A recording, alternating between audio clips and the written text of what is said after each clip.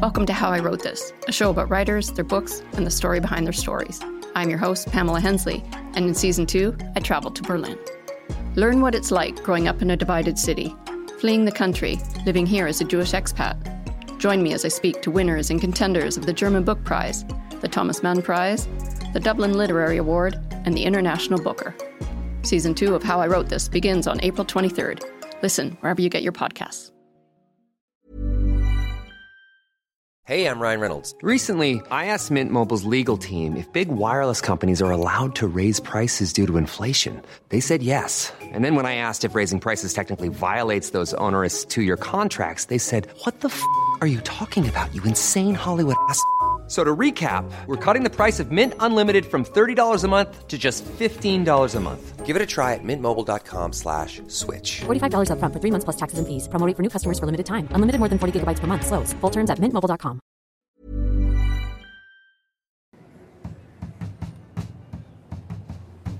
There may not be another building in America steeped in broadcast history as 30 Rockefeller Plaza in New York City. It's been home to The Today Show and The Tonight Show with Jack Paar and Johnny Carson, and The Late Show with David Letterman. But likely its best known and most celebrated tenant was, and is, Saturday Night Live. In the fall of 1985, SNL was in a rebuilding phase. After a 5-year hiatus, Lorne Michaels had returned as executive producer, and he was starting from scratch. It's become fashionable to bag on the cast of SNL Season 11. It was the season that time forgot. But Season 11 was stacked with talent, including 3 past and future Oscar nominees. The not ready for primetime players included Joan Cusack, Randy Quaid, Anthony Michael Hall, Nora Dunn, John Lovitz, Dennis Miller, Terry Sweeney, Denitra Vance, and Iron Man himself, Robert Downey Jr. It is my pleasure to meet you.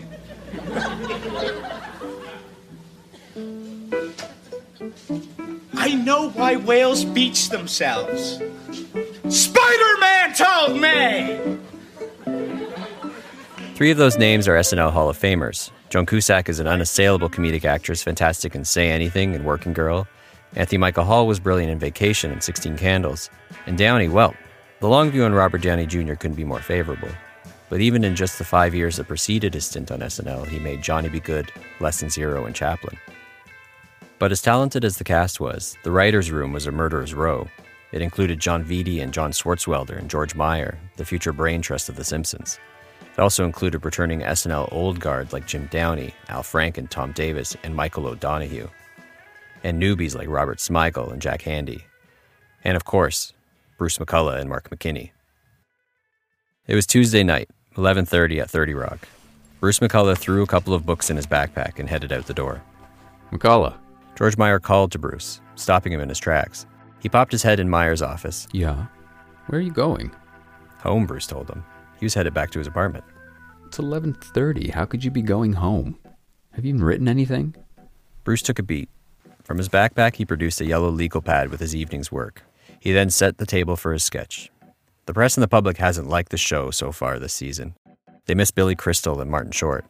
Well, and then Bruce went into the pitch. 30 Helens agree that SNL was better than ever. And that was it. 30 middle-aged women named Helen standing in a field agree on something. Meyer stared at the young writer. And? There wasn't an and. That was it. 30 Helens agree SNL was better than ever. All Bruce could do was repeat the premise. Meyer shook his head. Look, it's nearly Wednesday, and that's all you have? And what? You're headed home? Bruce didn't realize that 11:30 p.m. was an unreasonable quitting time. All right, well, if you think a sketch in which 30 old biddies agree is enough to skate by, go ahead, go. You know we've got Terry Garr here this week. You gonna ask her to stand in a flock of middle-aged women? Bruce hung around the door for a moment. He thought he had written a funny sketch, but... well, what? What was he supposed to do, stick around? Is that it? Stick around for the sake of some pissing contest? What is it that Meyer wanted from him? I might have something else.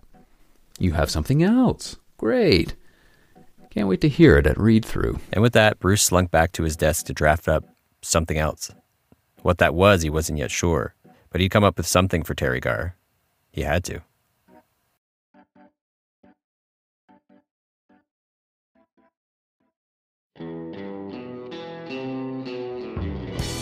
From Knockabout Media, I'm Ryan Barnett, and this is Once Upon a Time in Hollywood North, the podcast in which we deep dive into the history behind your favorite CanCon.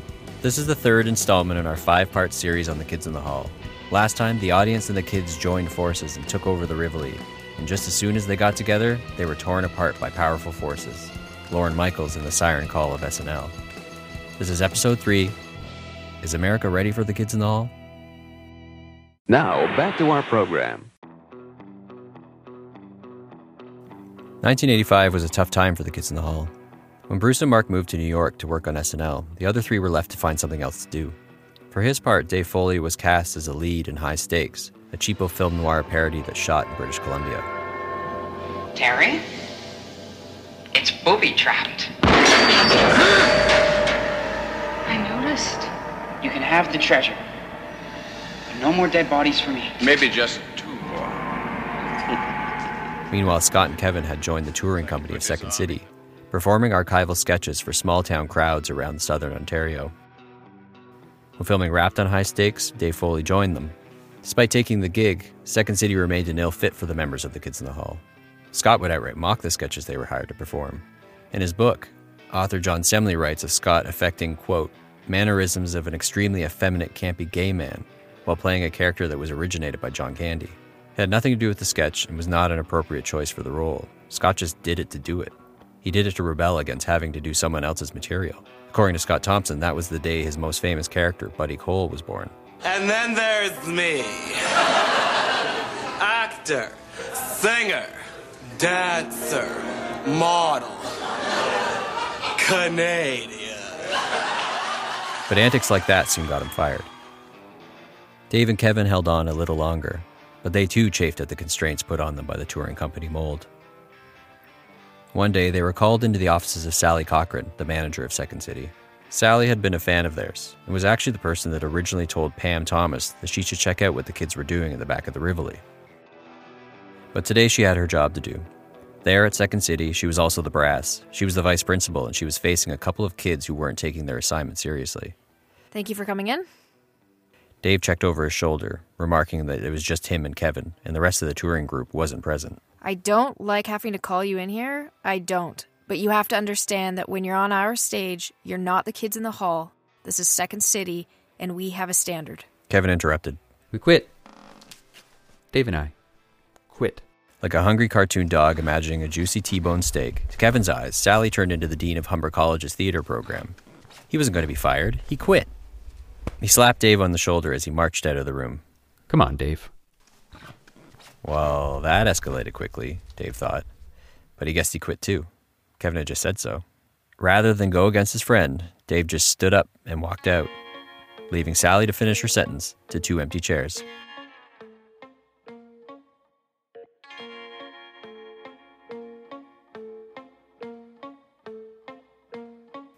December 22nd, 1985. Bruce McCullough stared into the neck of his bottle of beer. He was slouched oddly low in the booth he shared with his writing partner, Mark McKinney. The SNL after-party was legendary. Since 1975, every Saturday night, or more accurately Sunday morning, the cast and crew of the show would take over a Manhattan restaurant where the producers, the cast, and the writers would rub elbows with the rich and famous. On any given Saturday, you could bump into Steve Martin at the coat check, or find yourself next to Paul McCartney at the urinal. But right then, Bruce and Mark were outside of all that. Even just in the SNL writers' room, they found themselves on the outside looking in. They were a couple of college dropouts from Canada, and now they were in New York City, competing for airtime with Harvard Lampoon guys and the very writers who helped shape SNL from its beginning. Michael O'Donoghue wrote the very first sketch ever performed on the show, for Christ's sake. He introduced America to John Belushi. Repeat after me. I would like to feed your fingertips to the Wolverines. Next. To borrow a phrase from SNL alumnus Jay Moore, they were gasping for airtime. Up to this point, all they had managed to get on air were some jokes written for John Lovett's Liar character. Yeah, that's a ticket. Bruce asked Mark whether he thought the other kids were having more fun in Toronto. Those guys could still play together. Bruce had even heard that Scott and their friend Paul Bellini had started an art punk band called Mouth Congress, and they were playing the Rivoli from time to time. To Bruce, he'd much rather be in a punk band than trying to think of something insightful to say in his next 30-second encounter with Francis Ford Coppola. Coming out of his million-mile stare, Bruce made a pronouncement to Mark. The two of them had to get back on stage with the kids, at all costs. They weren't succeeding at SNL, and maybe they never would. So they mustn't let the group fall by the wayside. When SNL went on hiatus that summer, the Kids in the Hall would mount another show.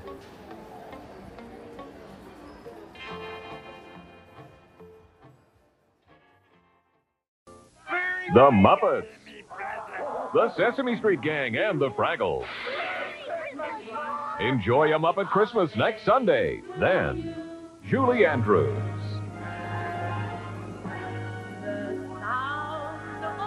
With her special guests, all part of a special Sunday. Julie Andrews follows Corey Hart right after A Muppet Christmas next week. 'Twas the night before Christmas, and there in the house, the kitten discovered the new Commodore's mouse. Now touch the mouse to do what you choose. The mouse makes the Commodore simpler to use. Educate, entertain, put thoughts together. The world's best-selling family computer just got better. So bring home the new Commodore 64 now. A Commodore Christmas to all. And to all,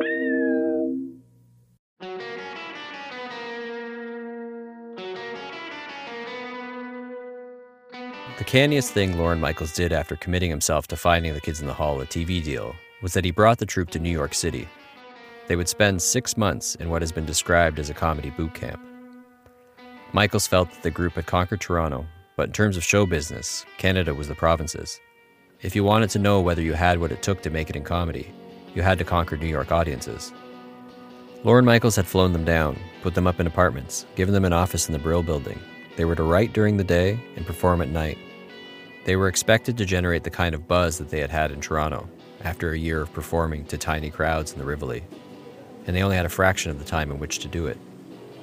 On this morning, Dave and Kevin were having their breakfast at their local donut hole. It was their morning ritual before heading to their offices to write.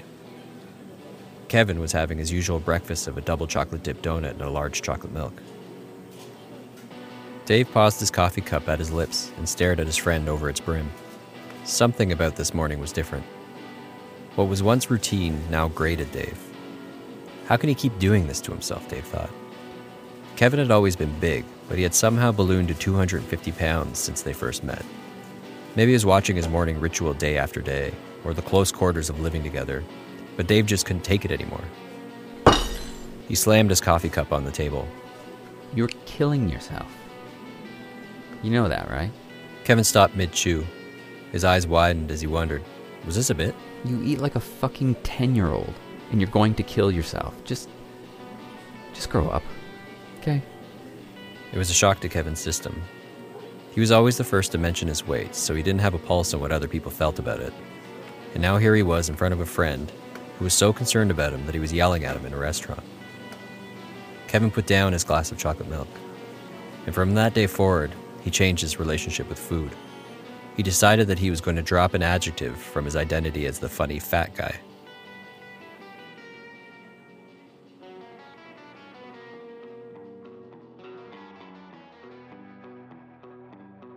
February 2nd, 1988. The 5 members of the Kids in the Hall were squeezed into a New York radio studio while doing some press as part of their comedy boot camp. In the corner of the room sat journalist David Handelman. For the previous few days, Handelman had followed the kids on their New York adventure. He was writing a profile in the troupe for Rolling Stone magazine. He crisscrossed the city as they performed sets at Caroline's Comedy Club and the West Bank Cafe. He had sat witness to the chilly reception the troupe initially received in these clubs. Handelman had seen when the troupe was nearly booed off the stage when performing Bryant's Bombshell. It seemed a late 80s New York audience couldn't find the humor in sprinkling confetti from a bucket marked AIDS. It was the definition of too soon.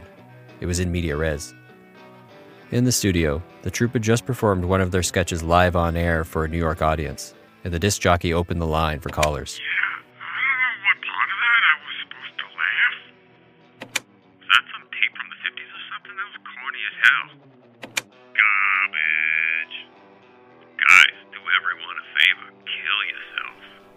I'd like to thank our callers once again. The disc jockey turned to the troupe. Anybody? Rebuttals? Dave spoke up. I feel a real affinity with the Italian immigrants at the turn of the century. Well, why don't we go to a commercial break?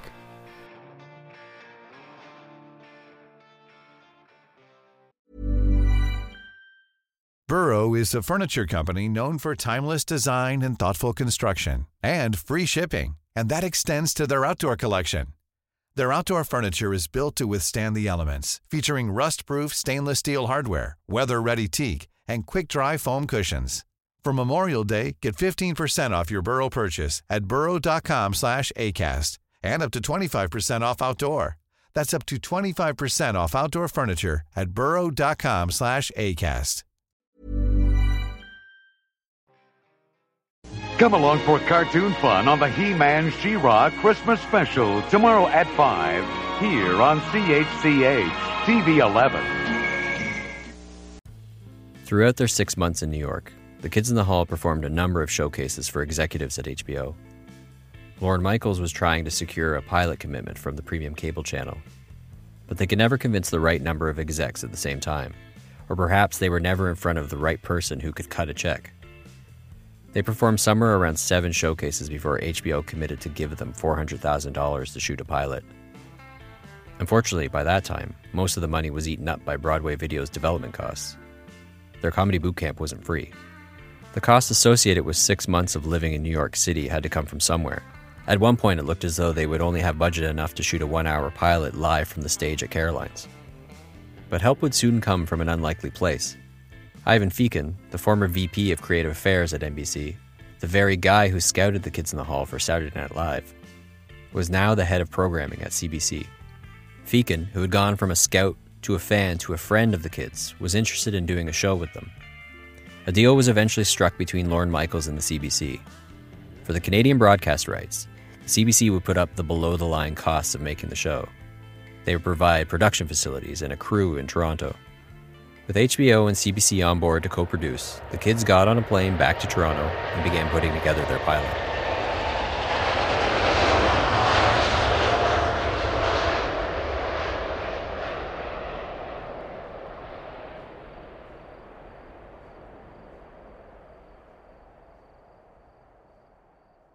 Toronto, 1988.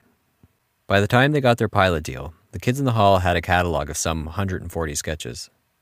They had no shortage of material.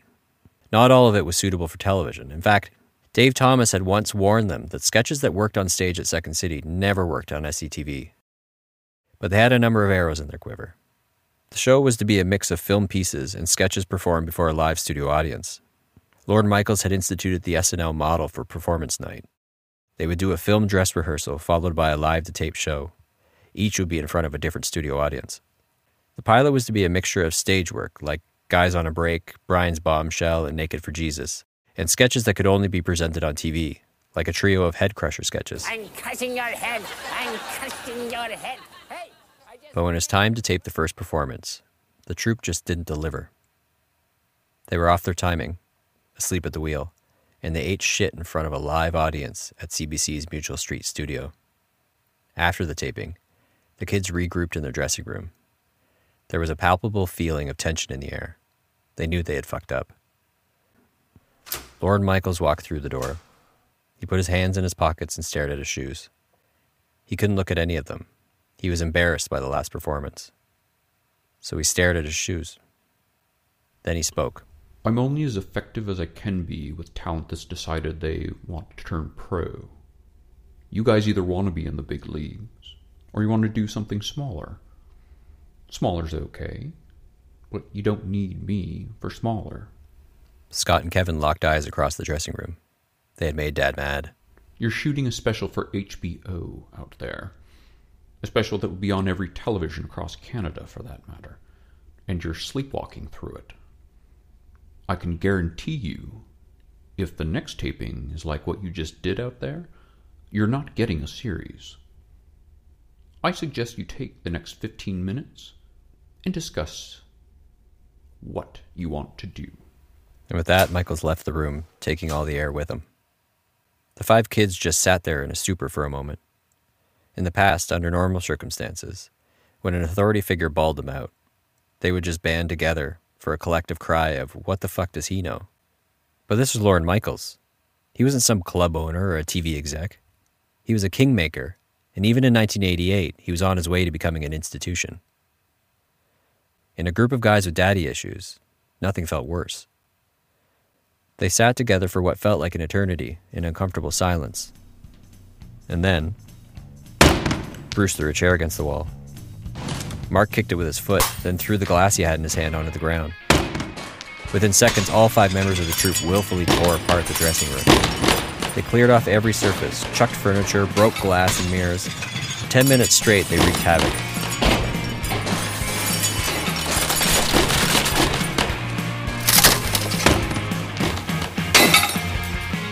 And when the dust cleared, they just stood around panting, sweating. Scott wiped his brow with his t-shirt, then jumped down from the table he'd been standing on. Without a word to one another, they exited the room in a single file, careful to avoid the broken furniture and smashed glass. They had a pilot to shoot.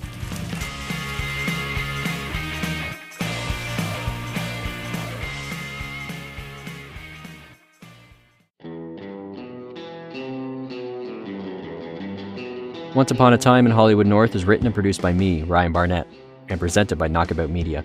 It's co-produced with Sonia Jamidi, with additional voices provided by Matt Barnett and Sonia Jamidi. This was episode 3, Is America Ready for the Kids in the Hall? In 2 weeks, I'll be back with episode 4 of our 5-part series. If you like us, follow us, rate us, leave a 5-star review on Apple Podcasts. And we're available just about everywhere else. You can also find us on Twitter and Instagram at Knockabout Media.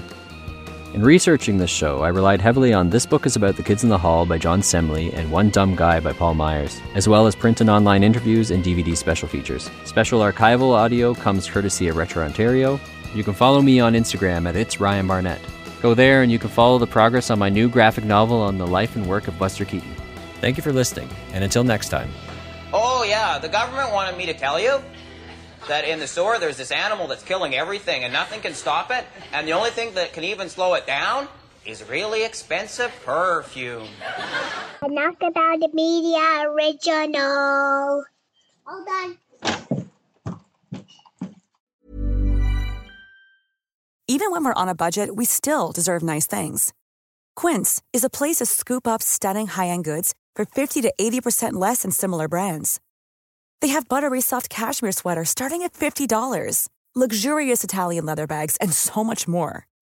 Plus, Quince only works with factories that use safe, ethical, and responsible manufacturing. Get the high-end goods you'll love without the high price tag with Quince. Go to quince.com/style for free shipping and 365-day returns.